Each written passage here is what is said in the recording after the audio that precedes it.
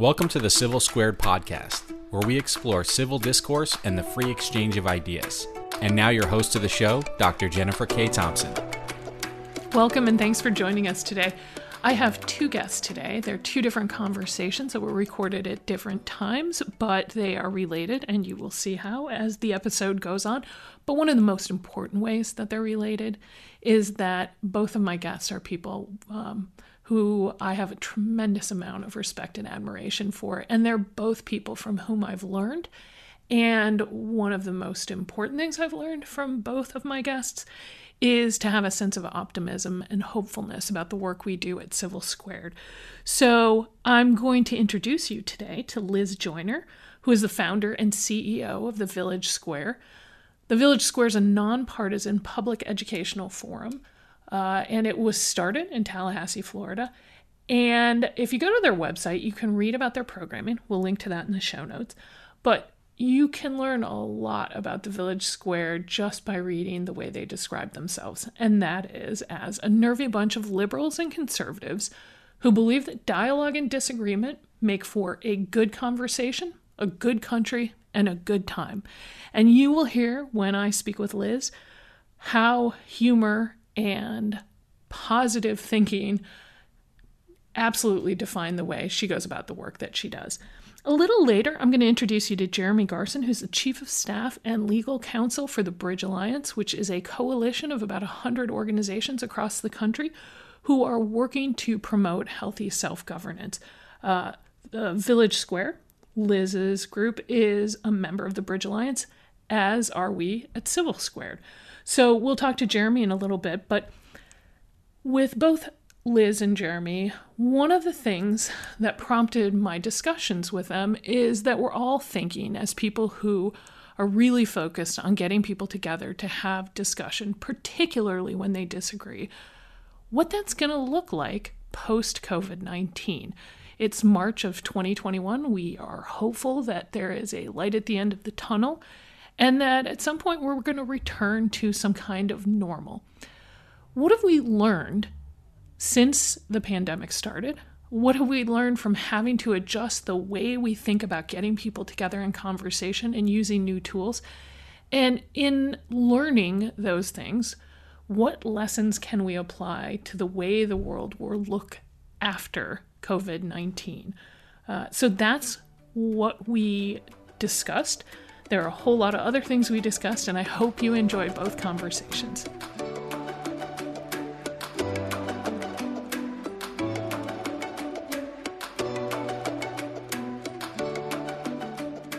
First of all, Liz Joyner, thank you so much for joining us today. You have a great organization, the Village Square, and I want you to tell everybody about it and what you do, because it is, we will link in the show notes, but it is one of my favorite websites, organizations to read about the work you're doing. So if you would tell our audience what you do. So the Village Square is a community-based effort to build bridges across division. And we've been doing this for a decade and a half. We kind of stumbled upon it when there was a very controversial local issue that there weren't good conversations about. And I noticed that good conversations were happening between people who had very different opinions on the controversy. And so we started talking about how we turned that into from 5 people to 10 people to 100 people to 1,000 people. And that's what we've been doing since. And we gather people who don't look or think alike and talk about everything. We tease that we talk about the topics that your mother told you to not discuss in polite company: politics, faith, and race. And we talk in all sorts of different places. We have events in bars. We have events in churches. We have events in the middle of the street downtown that's closed off to traffic. And so, we don't talk to agree necessarily, because we think that part of the idea is that we're supposed to disagree and keep on talking. Yeah. And it's really been a real joy all these years to be doing this work.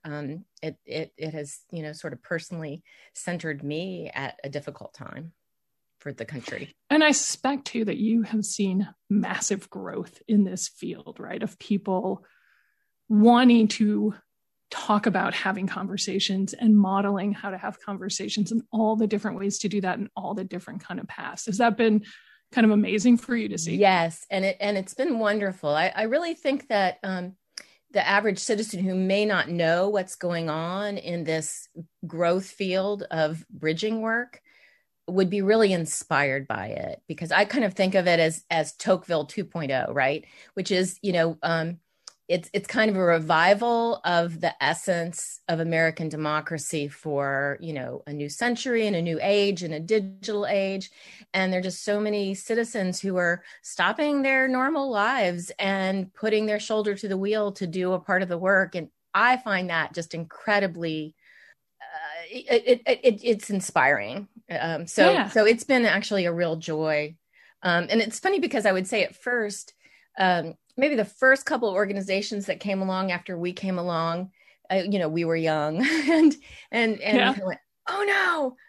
And I think one of the things that has happened is just everybody sort of has a different piece that they look at and they see. And, together, they work together, and almost always when someone new comes along, I've found it to be a good thing. Yeah, no, I think that's true too. I mean, people have different solutions to the challenge, and they have different views of what the challenge is, right? Yeah, which in some ways sort of gets back to sort of what a healthy democracy looks like, right? Is you see it from different angles and you address it from different angles. And, it was a real honor I was in the, first sort of, I guess, field type meeting about the idea of starting Bridge Alliance, and to think of what has come out of that room, from just really average citizens who care about our future doing their part. It's cool. It's very cool. So along those lines, you mentioned the digital part and Tocqueville 2.0, which is cool too. I like that idea. Talk about what the pandemic has been like for you. So and correct me if I'm wrong, is it fair to say that most of the programming that you were doing prior to, say, March of 2020 was in-person, face-to-face programming? Pretty much all of it. In fact, our foundational concept is that it is that face-to-face engagement that shifts people, that makes people see the humanity in each other and decreases demonization. So, and we've essentially attached 15 years of work to that premise. Yeah. And then all of a sudden, we can't meet in person, and we meet in big groups too. So we are by definition kind of the last thing that's going to come back. It's, we don't meet in groups of 20, we meet in groups of 100 or 200 or 1,000. So we've probably got a pretty good stretch still. Before we're back in, what we used to do. Absolutely. So what did that look like for you for us, I'm going to say March of 2020, because I remember March 4th, we had an event in Manhattan, and we, one of our staff, and we would do all of our stuff face to face. One of our staff went out there, and the night before, we had confirmed with participants, if you're plans have changed, and everybody was coming the night before. And it was just at the time when things were shutting down. And the next day, like 2 people showed up for it. And the 2 people who were there, I think, were really nervous about being there, and it was kind of like the end of the world is coming, So really quickly, we were doing online programs, but we knew that the kind of highest value interactions, like you were saying, for our participants when they reported on what they'd been to and everything, was that face-to-face, like dinner conversations, that kind of thing. How do you replace that, or how do you adjust in the face of it? We've all had to do it with work and all these other things, but how did you at the Village Square think about that, and what kinds of changes did you make to be able to keep doing what you wanted to do? So it's funny because you're telling the story of your memory of when things shifted. I have a story of when it shifted too, although because we're in Tallahassee, Florida, it was behind you, right? So, our last event was this big annual town hall we have. It was our 8th annual town hall. We had all the city and the county commissioners. We had an audience full of people. We had it was on public radio or public television, et cetera. And it was just this creeping awareness. Like we had a little bit of hand sanitizer at the front. And then we'd kind of have this sort of awkward moment where you didn't know whether you should hug or not. And if you hug, you kind of said, "Oh, I don't have COVID." And so that was our last normal event. And then boom, it just became obvious that we were not going to have another one of those in person, and we haven't since. And I think that it's just true that necessity is the mother of invention. And so we had to just rethink, how in the world do you do this in an all digital environment?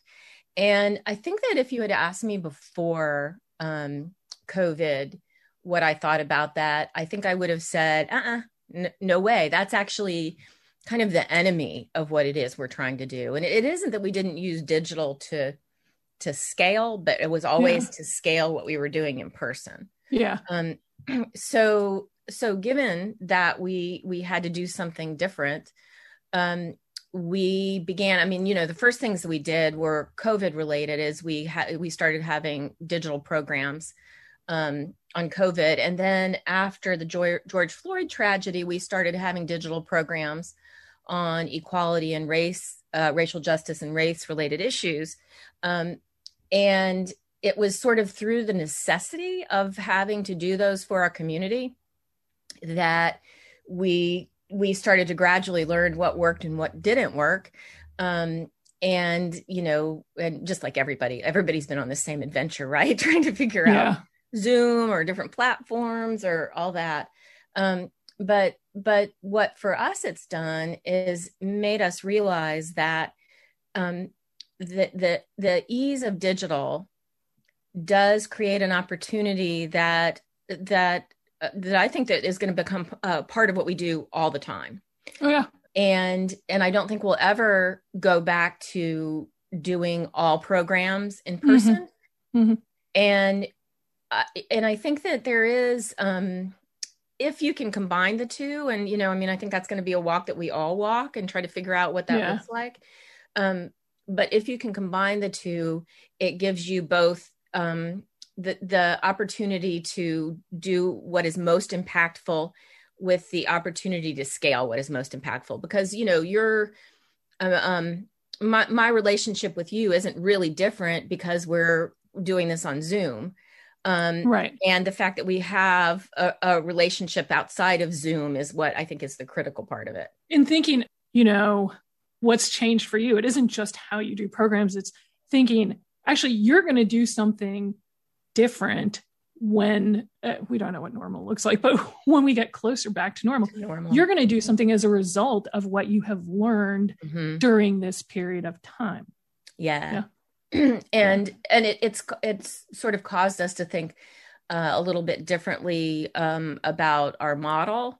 And not that we're very solidly bonded to our model, which is bottom up, community up. Yeah. That it's in communities where you can increase the civic trust and that it scales, right? So if we have 100 people from 100 different communities, you can get a lot of civic trust in that group, but how does it scale? And which is always the question. We get that question all the time. Like, well, that's great. We say, one conversation at a time. Well, it's going to take you forever to make any change Although I there's a whole big long, that kind of goes a little bit with what I was saying before, which is everybody's sort of taking a different piece of it.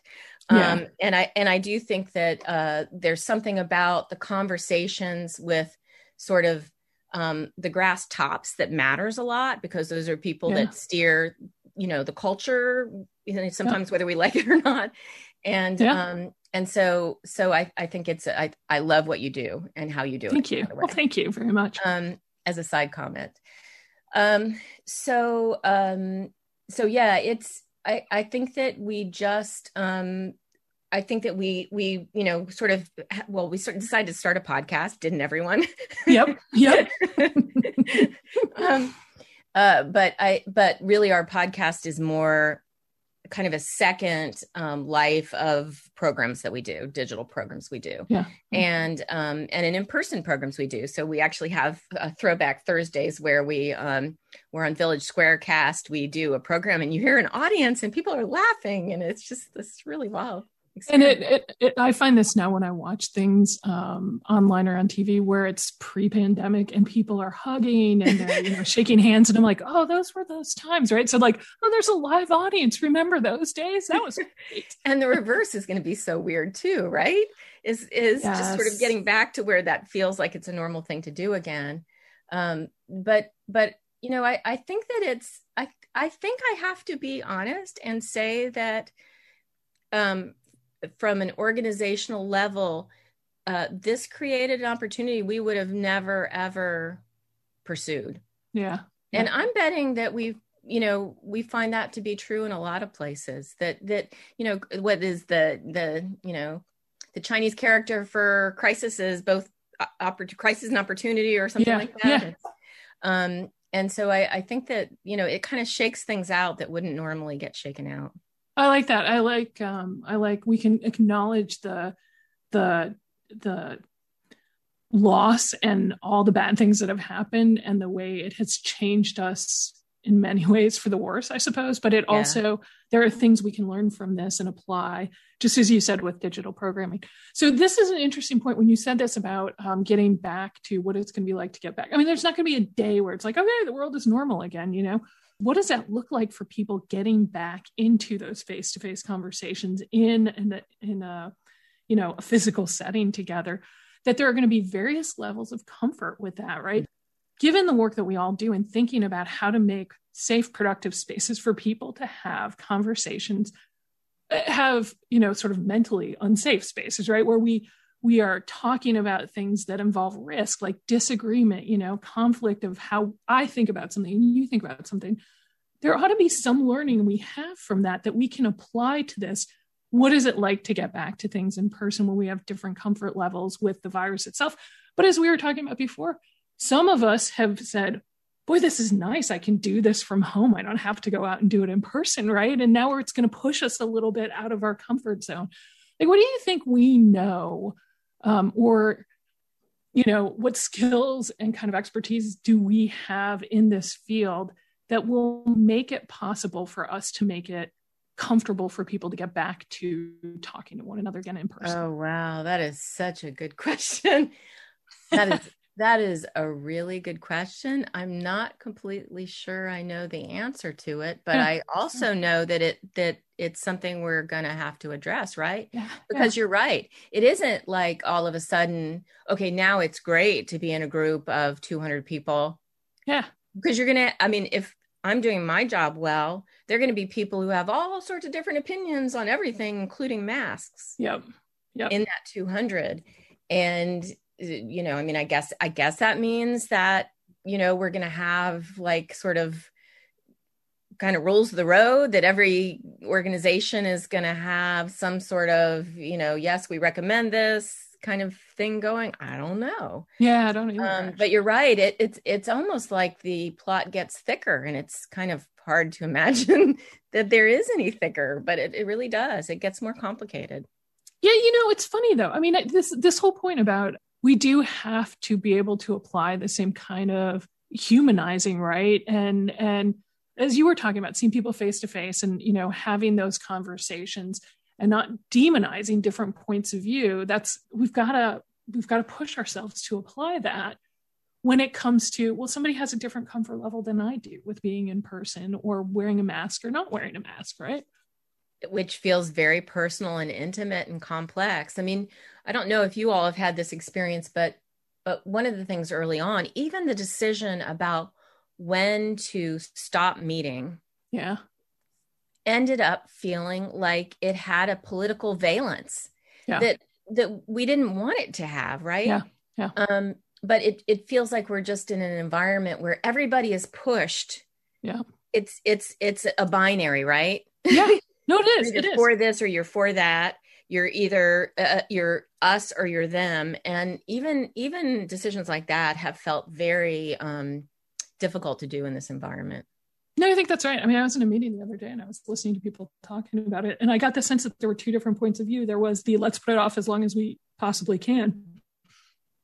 And the kind of, if you want to put it off as long as you possibly can, there's something wrong with you, right? Like kind of.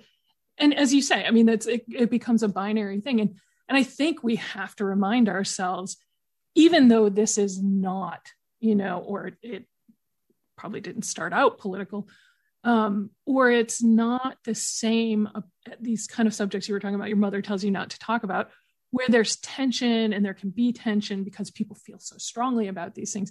That's where we are now, right? And it affects you and it affects what you're doing, which is partly why I think the mask thing became so significant.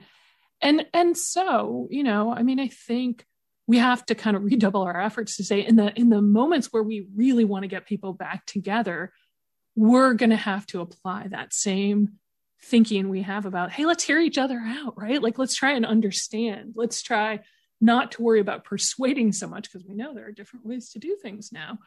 But let's listen to see what we can learn from other people's points of view about their comfort level. And who knows what that'll push us to that we don't even know how to do now, right? Yeah, I think that's right. And, I think one of the real complexities of the problem that we face right now is that it's circularity, in the sense that one of the things that we really believe has created the environment where we're that binary, where we're that us versus them, where almost anything becomes a groupish disagreement because the groups don't like each other, and they don't understand or empathize with each other, is that we don't spend time together. Yeah. And so, and I know that all of, the efforts across the bridging field have experienced what happens, like great things happen, and more easily than you think when you just spend time together. And so I do think that some of this is in a vicious cycle, right? Mm-hmm. We don't, we're going to have to deal with all this that's so thick and so awful, and I don't want to do it. And so I'm just not going to go. I'm not going to spend time with someone else, because who wants to talk about masks, right? Right. Or whatever else. But I think if we can find a way to be with each other more, a lot of that starts to fall away. It becomes less important as a defining characteristic of those other people who now know some. Yeah. They have kids, that they like the same sports team that you like. And those things start to fall away. I mean, I know some of my personal relationships that have grown with people who have very different politics than I do. It's not possible for me to go back to seeing them two-dimensionally. Yeah. Yeah. And that's because we've walked a walk together and we know each other. Yeah. No, that's a very interesting way of thinking about it, because when we're talking about the digital versus the non-digital, this also seems two-dimensional, right? When we're talking and we're not in the same space together. But in sort of the context of what we've been talking about, one of the things that I think, and you correct me if I'm wrong, I think we were both saying is that nonetheless, when this is what we have, we can still find ways to make those connections. And even when we go back to being in person with one another, we should look at some of those opportunities to be able to reach out to people we wouldn't ever see in person because they're on the other side of the country, right? And take advantage of that and expand those closer relationships. Yeah. Yeah. And, both across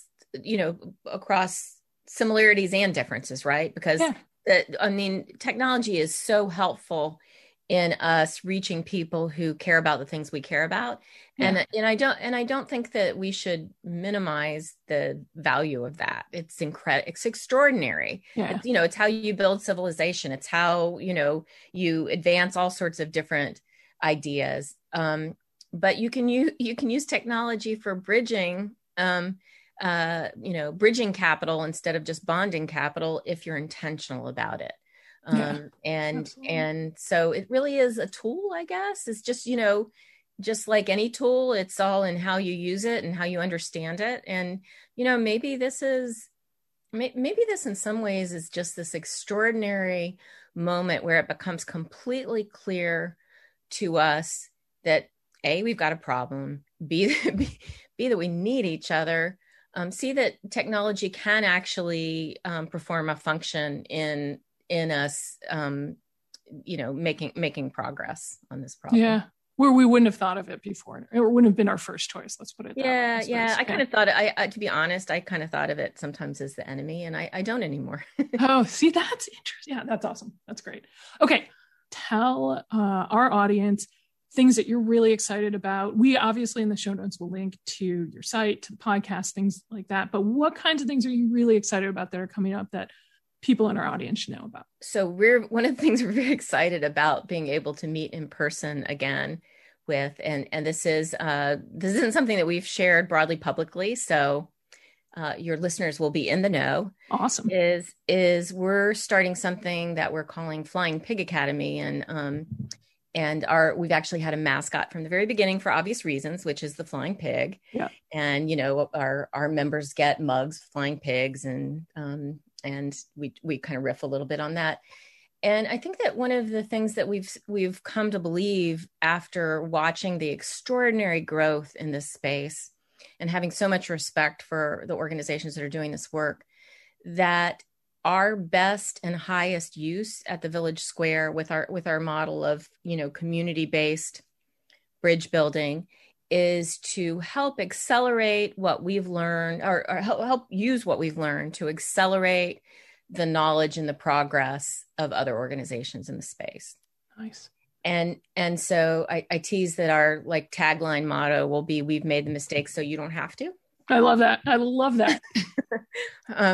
And so, equipping people with tools and ideas and brainstorming and support. And one aspect of this work will be that people can join us in Tallahassee and experience a couple of events in person that I think that actually experiencing them means a lot. But then, we'll also have some aspects of this that is digital, given our learnings of late. Oh, that's great. That sounds awesome. I'm excited about that. Excellent. Well, thank you so much for being with us and for taking the time to do it, because you have a lot of cool ideas to offer to this. So it's been a joy, and right back at you. And honestly, I when I retire, I'm going to spend a lot more time making sure that I read every single thing that you write and every word that you utter.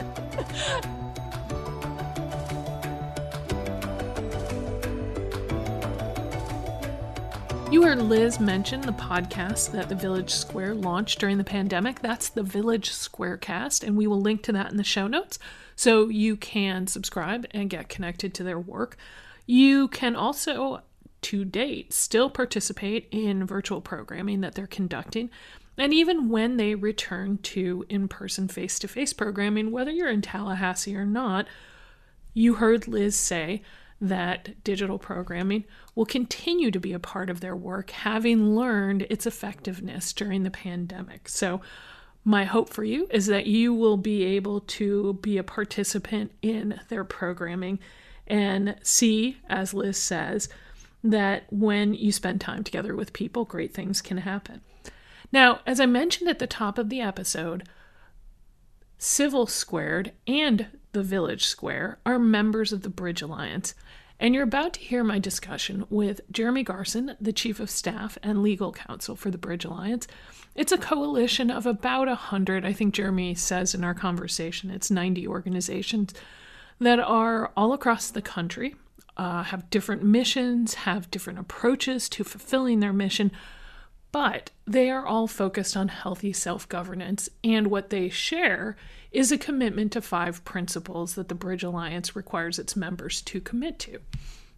Those include embracing our differences, collaboration, citizen voice, by which they mean that our country will be well represented when informed citizens are active in the political and social processes that make the country run, that their members would focus on solutions as opposed to complaining, criticizing, but looking for good faith problem solving. And finally, open-mindedness. And so I think having listened to Liz, you can see why why the Village Square is a member of the Bridge Alliance and why she was there really at the beginning of the Bridge Alliance, and why it's an important coalition for Civil Squared. Those are all principles that matter to us, and and all of those have to do with the work that we do. Now, Jeremy does many things for the Bridge Alliance, not least of which is to conduct professional development programs so that all of the member organizations have the opportunity to learn about day-to-day administration of nonprofits, but also about important topics that are going on in sort of the bridge building world, in election reform, all of these things. He also makes sure that these member organizations know what each other are doing, and that is of tremendous value to us at Civil Squared. But it also helps these organizations fulfill their missions more effectively. So we wanted to talk to Jeremy a little bit about the Bridge Alliance, but also about what he has learned in listening to members throughout the course of the pandemic. So here's Jeremy.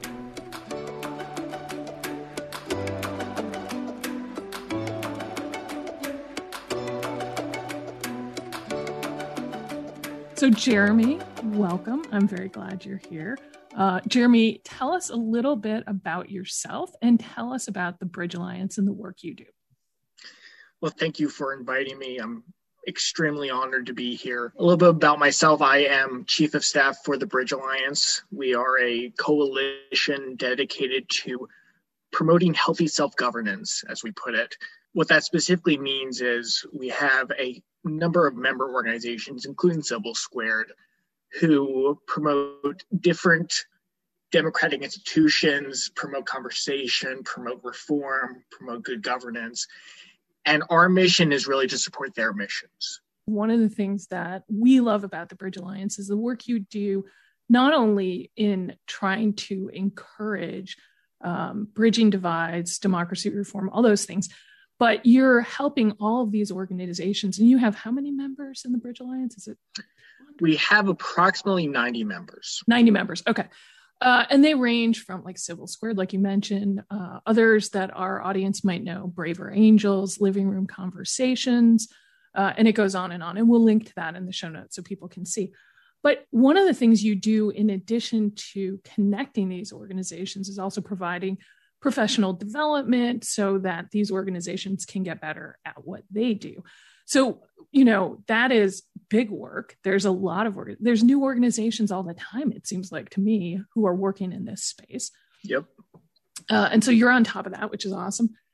So one of the reasons we thought it would be really cool to talk to you is to hear a little bit about not just how the pandemic has affected your work, but, as we're thinking about, there's good news out there. People are starting to get vaccinated. New infection rates are going down.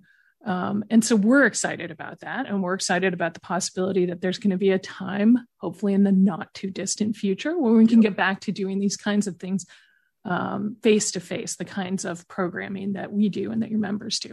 Absolutely. But we thought, this is the kind of thing where once we get back to normal, whatever normal is going to look like, we might forget the things that we've learned. So we were actually talking just before we came on about this, about how it's affected your work and how it affects your day to day. Talk a little bit about what you've seen in the pandemic and what you're learning. What I'm learning is that it is really, really easy with technology to connect with a whole lot of people. Especially now that Zoom is a household name. A year ago, my wife didn't know what Zoom was. Now, if you don't have a Zoom account, you don't exist. Right. But so everyone knows Zoom. Everybody's on Zoom. You're having meetings back to back because there's no travel. What I've learned is that technology has this potential that is being realized to make us uber efficient in having more conversations and having more connections. So you could probably talk to people, or it's more likely that you're going to get on Zoom and talk to somebody on the other side of the country than you would have in, say, 2018. I'm assuming Zoom was available. Well, I know it was because we used it in 2018, but it's not like your preferred mode of kind of communication. You'd be more likely to say, let's get together and have an in-person event. And in fact, I was just going to say, I think the last time I saw you in person was at the Bridge Alliance's annual summit, maybe in 2019. 18. Was it 2018? Okay. 2019. I am losing track of time. Oh boy, that's also a side effect of the pandemic, isn't it? So at that point, I remember this was out in College Park, Maryland, maybe. And there were probably, it was a hotel or convention center ballroom full of people in this work. Yes. Surely hundreds of people, right? And one of the things that was great was to meet people face to face, people that you wouldn't even know necessarily about their work, and to have these times where you could, in between sessions, sit down with people and make connections. Without being able to do that in 2020, talk a little bit about how the Bridge Alliance adapted and kind of things that you learned about how to affect those kind of connections. I mean, I know you can't do exactly the same thing, obviously, but what did you do to connect people who were doing this work that worked really well, even in the course of using that technology? Were there sort of tips you learned using the technology to make things work better? To be completely honest, I think we connected a lot of people this year, but I don't think it worked as well as what we did before. Just to be completely honest about that. Yeah.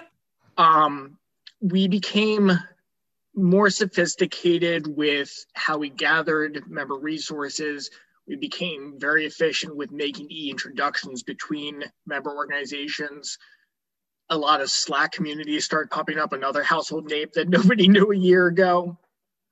Yep. And we also put an emphasis on, as you mentioned at the beginning of this, our professional growth opportunities, what we call learning sessions. We hosted more of them, especially to help people better understand the technologies and innovations out there to help with connecting both within your organization and outside. One thing to know about the Bridge Alliance is we don't have an office. We are fully remote, and we've always been. Okay. And so a couple of years ago, our CEO, Debbie Lynn, was working in Portland, where she lived, and I was in Washington, D.C., and everyone else was everywhere else. So we actually were pretty familiar and comfortable with this technology before the pandemic hit. And so it was more about how do we support all these member organizations with their transition to new types of events, new types of conversations, new types of networking. Now that, or hopefully that in the future, we're going to be able to see each other in person again. What are the kinds of engagements or opportunities that you're going to prioritize that you say, okay, well, now that we can finally be together again, here's what we've got to do first in this work that we're doing? I think the first thing is to normalize being around each other, because one of the things obviously that the Bridge Alliance encourages is conversations, is connection, is building a community. And there's going to be a lot of fear about coming together, about having those conversations you described at the summit. Because even if you're vaccinated, we know vaccines aren't perfect. These vaccines have been absolutely phenomenal and beyond anybody's wildest expectations. But there's still a fear there that there's this virus that may still be with us. Yeah. So trying to break through that fear and make it normal again to be around each other. Yeah. Yeah. Is going to be just critical in my mind. No, I think that's a really important point that we may take for granted. I mean, there's not going to be like a date probably where, okay, it's safe, we can all be together. It's going to be something that happens gradually. And even as we gradually move into those kind of exchanges, we have to be cognizant of the fact that in the same way that people have reticence about talking about political issues where they disagree, that kind of thing. Our level of comfort or discomfort with the ongoing, question about virus. Variants. We have to be thoughtful about that with each other, right? Yeah. And what do you do the first time you show up to an in-person lunch meeting and the person's wearing a N95 mask? Do you ask them to take it off? Is that okay to ask? Is it okay to ask someone to put on a mask? Yeah. Those are going to be conversations that we're going to have, and who the heck knows how that's going to go. Yeah. Yeah, but you have to imagine that there is some parallel between the kind of work that we and your members are doing already about uncomfortable subjects that we can apply to this and thinking about it. And so just broadly, what are the things you've been learning from your members about, and let's say it can be about politics and things like that, but let's apply it to the situation. I mean, what are ways that we should approach conversations in these events? What can we do to make it more likely that we can get along with one another in those conversations, in those settings? What can we be doing to, kind of make it comfortable for other people to come together? I think this is one of those areas where it's important to not reinvent the wheel. Civil Square, living room conversations, Braver Angels, All Sides. There are all these organizations and more popping up all the time who specialize in, I don't like how this sounds, but saying the terms of conversation. And what I mean by that is getting everybody on the same page and making sure that everyone brings to the conversation a sense of the humanity of others. And so I'm going to be looking, I think we're going to be looking to and should be looking to those organizations for leadership on how to have those conversations. We don't have to, as you said, we don't have to make this up necessarily. We have some foundation to work with. And just going to be a matter of being creative in how the foundation applies to this new world that's coming to us in May, June, July, whoever knows. Tell me, regardless of the pandemic, regardless of the election and everything else, I mean, we are where we are today, in March of 2021. Tell me what you're excited about in the work that you're doing. There are a few things. I'm really looking forward to more what we call mastermind cohorts, which bring national and local leaders together to exchange ideas, flesh out projects, see collaborations. That's one area where having Zoom is a blessing, because there's no way to have those conversations with grassroots leaders around the country without technology. And I'm also really, really looking forward to it. I think it's more vital than ever in the aftermath of this election cycle, to our general diversity work. At the Bridge Alliance, we are about promoting healthy self-governance, and you can't have self-governance without the self. If you don't have a representative field, one that represents all of America, you're not going to succeed in what we're trying to do.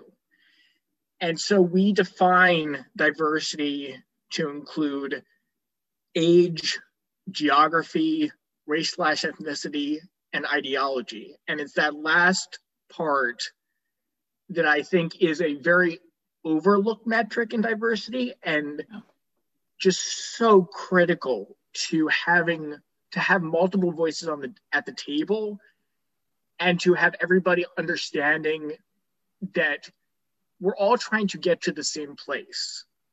We just have different ways of getting there. So I'm very much looking forward to continuing to try to leverage our position as a coalition to achieving greater ideological diversity in this field. Yeah, I think that's really, really important, because I think when you look, across media and things like that, when people are talking about diversity and inclusion, there are those people out there who think that is kind of signaling for, we don't want to hear some opinions, right? And to include ideology in there, I think is really important. And it's also really complicated because, as you know, we both know this, that there are people who will feel like you can tell me whatever you want about how you're going to be open and inclusive. But in fact, whatever my opinion is, or the way I think about things, or the politics that I have, you don't really mean that. Somebody is going to actually try and shut down what I'm saying. So it's incredibly important to be explicit about that. And I think you guys are doing awesome work on that front. I appreciate it, Jennifer. Yeah, absolutely. Okay. Anything you want to plug for the Bridge Alliance before we... As I was saying earlier on this call, I am a terrible salesman. It's the reason why I got out of campaigns as quickly as I could and got into constituent services when I was on the Hill. There is the Friends of Bridge program, which I highly encourage everyone to check out. You can access it by going to bridgealliance.us. And beyond that, this is going to be a way cop-out answer that I'm sure Debbie Lynn will blast me for, but no, she's amazing. I love Debbie Lynn. But I would just encourage everybody to go on our website and click all members and look at the members of the Bridge Alliance. We are adding new ones these days, and we're expanding different parts of the coalition. And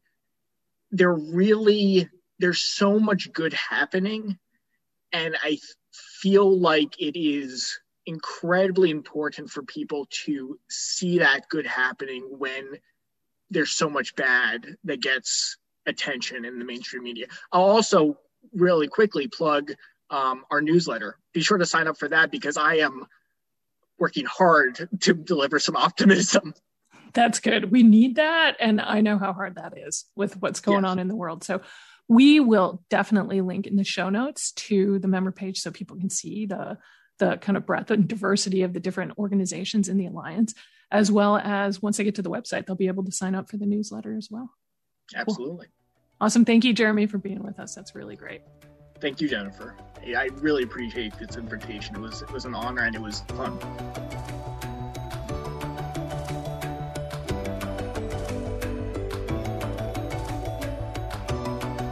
It's always a lot of fun to be able to talk to people who are really passionate about their work, but also, in the case of both Jeremy and Liz, people who really are focused on good news and optimism when so much of what we see seems not to be good news. So what I take away from these conversations, apart from, I think, the privilege of knowing people like Jeremy and Liz and how grateful I am for that, is that as we move back into whatever normal looks like, we're going to find that in the same way we have levels of comfort and discomfort in talking about political issues, about ideology, about policy, we're going to find the same thing about just being in the same physical space together, that people are going to have different levels of comfort. And in the same way that having productive conversations about those other issues requires empathy and listening and thoughtfulness, we need to bring those things to questions about how do we come together in a physical space, face to face again? How do we make those places comfortable for groups of people who have different points of view about what is safe? And I don't think there's an easy answer to that, but I think it's good news that people like Jeremy and Liz are working on it. And I hope that you'll work on it with your friends and your family and your networks to figure out how, finally, after so long, we can get together in the same place, face to face, and have productive conversations. Thanks for listening. Thank you for listening to this episode of the Civil Squared podcast, where we explore civil discourse and the free exchange of ideas. We'll see you next time for another conversation.